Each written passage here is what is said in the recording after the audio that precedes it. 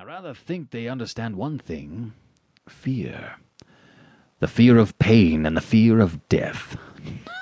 Nonsense, laughed Rainsford. This hot weather is making you soft, Whitney. Be a realist. The world is made up of two classes, the hunters and the huntees. And luckily you and I are hunters. Don't you think we've passed that island yet? I can't tell in the dark. I hope so. Why? Asked Rainsford. The place has a reputation. A bad one. Cannibals?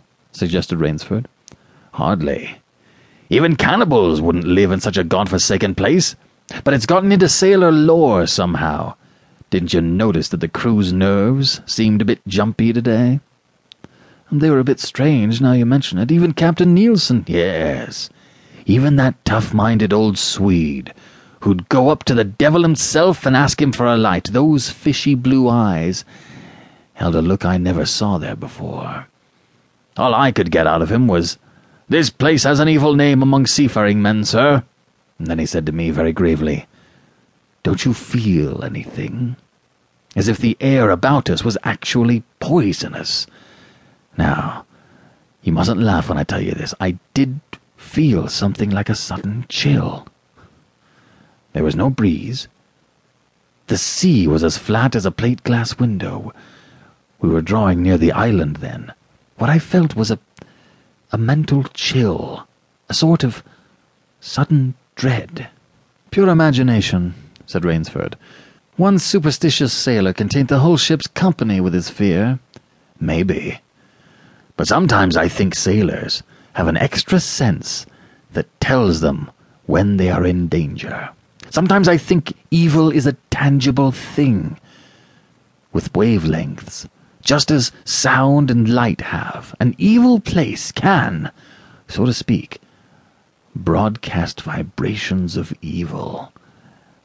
Anyhow, I'm glad we're getting out of this zone. Well, I think I'll turn in now, Rainsford. I'm not sleepy, said Rainsford. I'm going to smoke another pipe on the afterdeck. Good night then, Rainsford. See you at breakfast. Right. Good night, Whitney. There was no sound in the night as Rainsford sat there, but the muffled throb of the engine that drove the yacht swiftly through the darkness, and the swish and ripple of the wash of the propeller. Rainsford, reclining in a steamer chair, indolently puffed on his favourite briar.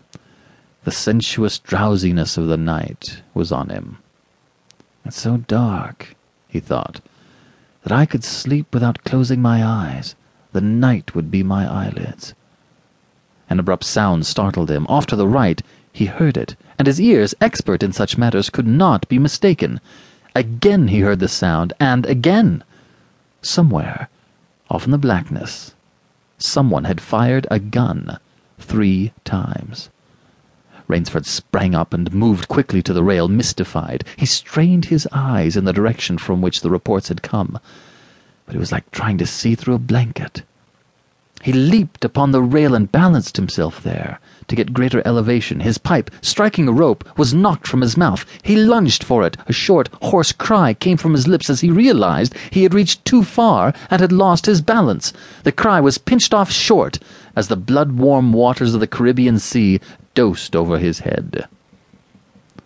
He struggled up to the surface and tried to cry out, but the wash from the speeding yacht slapped him in the face, and the salt water in his open mouth made him gag and strangle. Desperately he struck out with strong strokes after the receding lights of the yacht, but he stopped before he had swum 50 feet. A certain cool-headedness had come to him. It was not the first time he had been in a tight place. There was a chance that his cries could be heard by someone aboard the yacht, but that chance was slender and grew more slender as the yacht raced on. He wrestled himself out of his clothes and shouted with all his power. The lights of the yacht became faint and ever-vanishing fireflies. Then they were blotted out entirely by the night. Rainsford remembered the shots.